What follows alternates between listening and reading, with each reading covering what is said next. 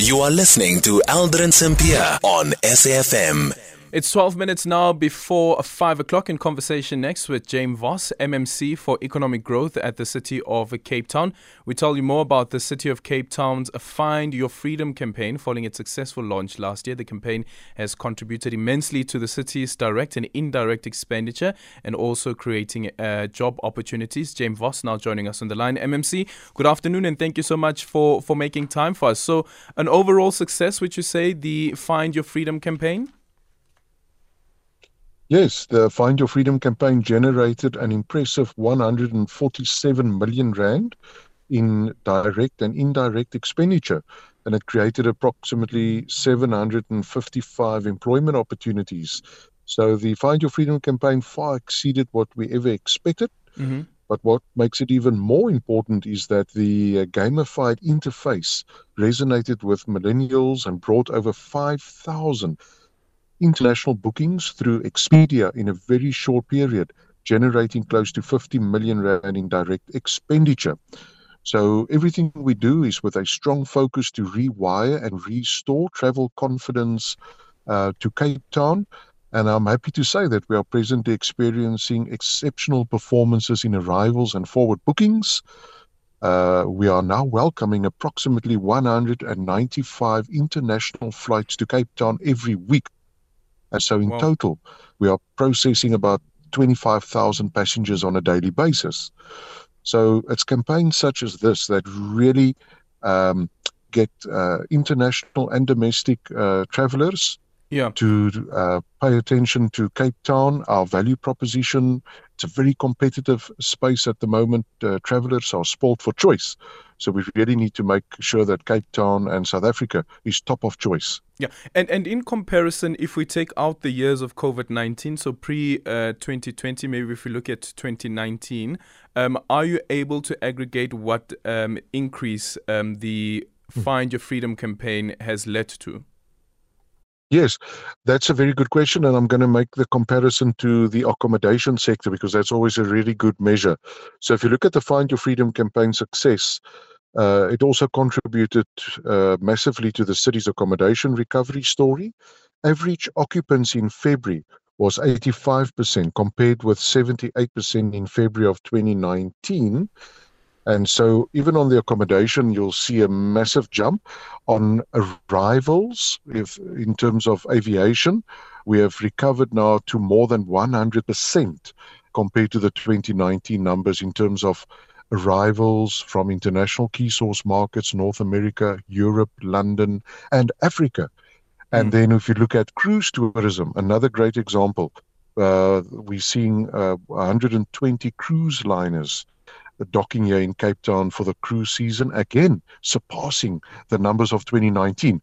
So it's campaigns such as the Find Your Freedom campaign that really elevates the value proposition, number one. Number two, making it easier for travelers to choose your city and make the actual booking, because that's where the benefit lies. We can't simply just do campaigns for the fun of it. Our campaigns must be backed up with conversion. In other words, it's those forward bookings that will tell us whether there's a success in our campaign methodology and how it interacts with visitors in terms of getting them to do the booking, because when the booking happens, that's when local business benefits. And is the booking centralized? And speak to us about the ease of booking. Yes, so we've got several partners that we collaborate with. So what added to the success was the destination marketing organization, Cape Town Tourism's brand collaborations and smart partnerships. So maybe just to share with you how we do our tourism business in Cape Town. Sure. We work through the Cape Town Tourism Destination Marketing Organization that works closely with partners in the travel and tourism ecosystem. So by collaborating with TikTok, Expedia, and exciting GoPro content creators, we managed to transform the way the mother city is marketed and showed how innovative partnerships can help revive the tourism industry that was really rocked by the pandemic. And so then we also work with other travel agencies that are connected to our campaign, where we focus on the domestic market as well. So it's all those travel partners that sit on the back end of the Find Your Freedom that will then do the actual bookings, It's bookings that goes from experiences to products with a geographic spread. That's the benefit. I don't want visitors only to see a few things. I want them to see as many things and also to spend as much time in Cape Town, because in tourism, there are two commodities. It's time and money. So we want them to stay as long in Cape Town as possible, and then the geographic benefits so that we get them to experience our township, our Yeah. cuisine, our culture, our adventure, and our luxury, and then spending much more money in those communities. That's where the benefit lies. Speak to us then about the bad press that has come, for instance, from the water shortages. Number one, at some point, Cape Town was also facing a day zero, but that has been dealt with, and those initiatives around dealing with the water shortages and also the electricity crisis that we're facing in the country. I'm very happy that you asked those two questions, because although the things that have a direct impact on tourism and the visitor economy. So it's your energy, it's your water, it's even crime. You didn't ask crime, but that is an important consideration. So we work incredibly hard with partners to position our value proposition in terms of visiting communities with our tourism ambassadors. So in the CBD, for example, we have deployed tourism ambassadors and safety officers that will work with our tourism operators, because, travelers want to feel that they're safe, that they can see the visibility of our safety and security deployment, but not to scare visitors off. You want to do it in a way that is responsible. So safety is a big consideration, and we also have a dedicated safety application which is called Travel Wise, where we show the do's and don'ts, and we work very closely with travel operators to make sure that visitors have comfort in their stay. And then on the water and energy, for example, there was a big impact when we had the day zero. That's not beat around the bush.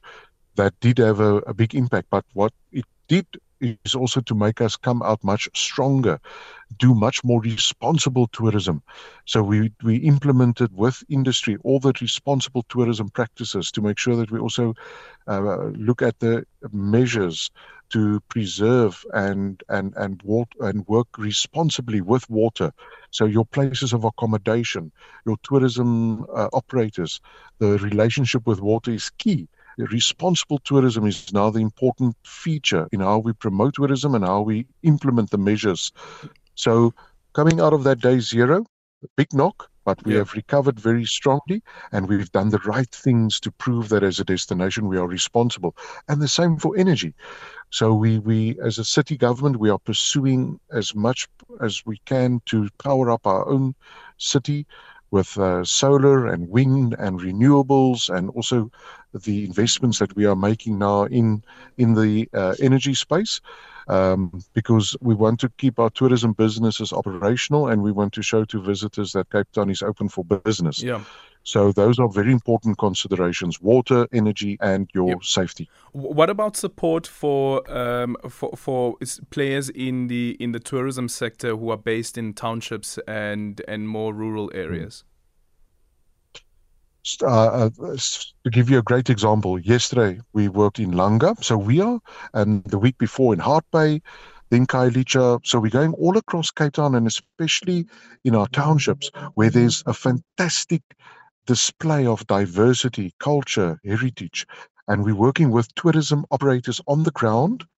And also, I like to call them our tourismpreneurs, where we then do capacity building, product readiness, and product development. So we work with tourism operators in townships to look at the products, to look at the experiences, and to help them develop those products and businesses and experiences to make sure that it's market ready, that the pricing is correct, the marketing is there, and the support that we then give in terms of the capacity to market with them their experiences and their locations, so that when international visitors come to Cape Town, they go to the Big Six, which is Table Mountain, the V&A Waterfront, Cape Point, Kirstenbosch Gardens, and so on, but that we also send them on to our townships, our communities, where you've got culture, cuisine, color, and all the things that really make Cape Town such a unique destination. So we do, through my department, work very closely with our tourism operators on the ground, developing their products and making it market ready.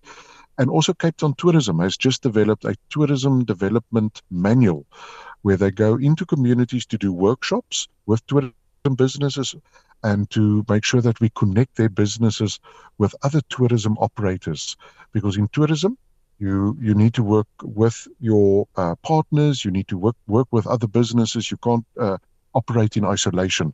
Okay. So we network very strong, and so through our partners we do all of that. Okay, the minister speaking earlier on at the Africa Travel Indaba was saying that people who are in the industry must come forward with solutions. And from somebody who is clearly with some of the innovative ideas that you've come up with that have really worked in the city's favor, from your vantage point, are there aspects that you look at and say that this is what we need to deal with from a national approach? Because after all, speaking about Cape Town, but Cape Town as a whole is part of South Africa. Beautiful question. Aviation is a classic example. So, South Africa doesn't exist on its own. We need to connect our country and our cities with global key source markets. And connectivity, air connectivity, is the way to drive supply and demand into your cities and into your country. And so in South Africa, we have a closed sky approach. What does that mean? If international airlines want to fly to South Africa, they need to go through a lengthy process to get permission for that route. And I'm advocating that we need to have an open sky approach so that when an international airline wants to fly, we need to roll out the red carpet. We need to say to them, how many times do you want to fly, and not restrict them to certain slots.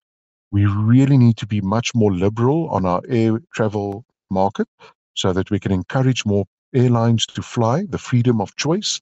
It's good for price, it's good for competition, and it's good for connectivity. So I would really love to see the national government implement an open sky policy that will open up our air travel market so that we can compete with destinations around the world. South Africa and Cape Town, we are long-haul destinations, so it's very expensive to fly and to come here.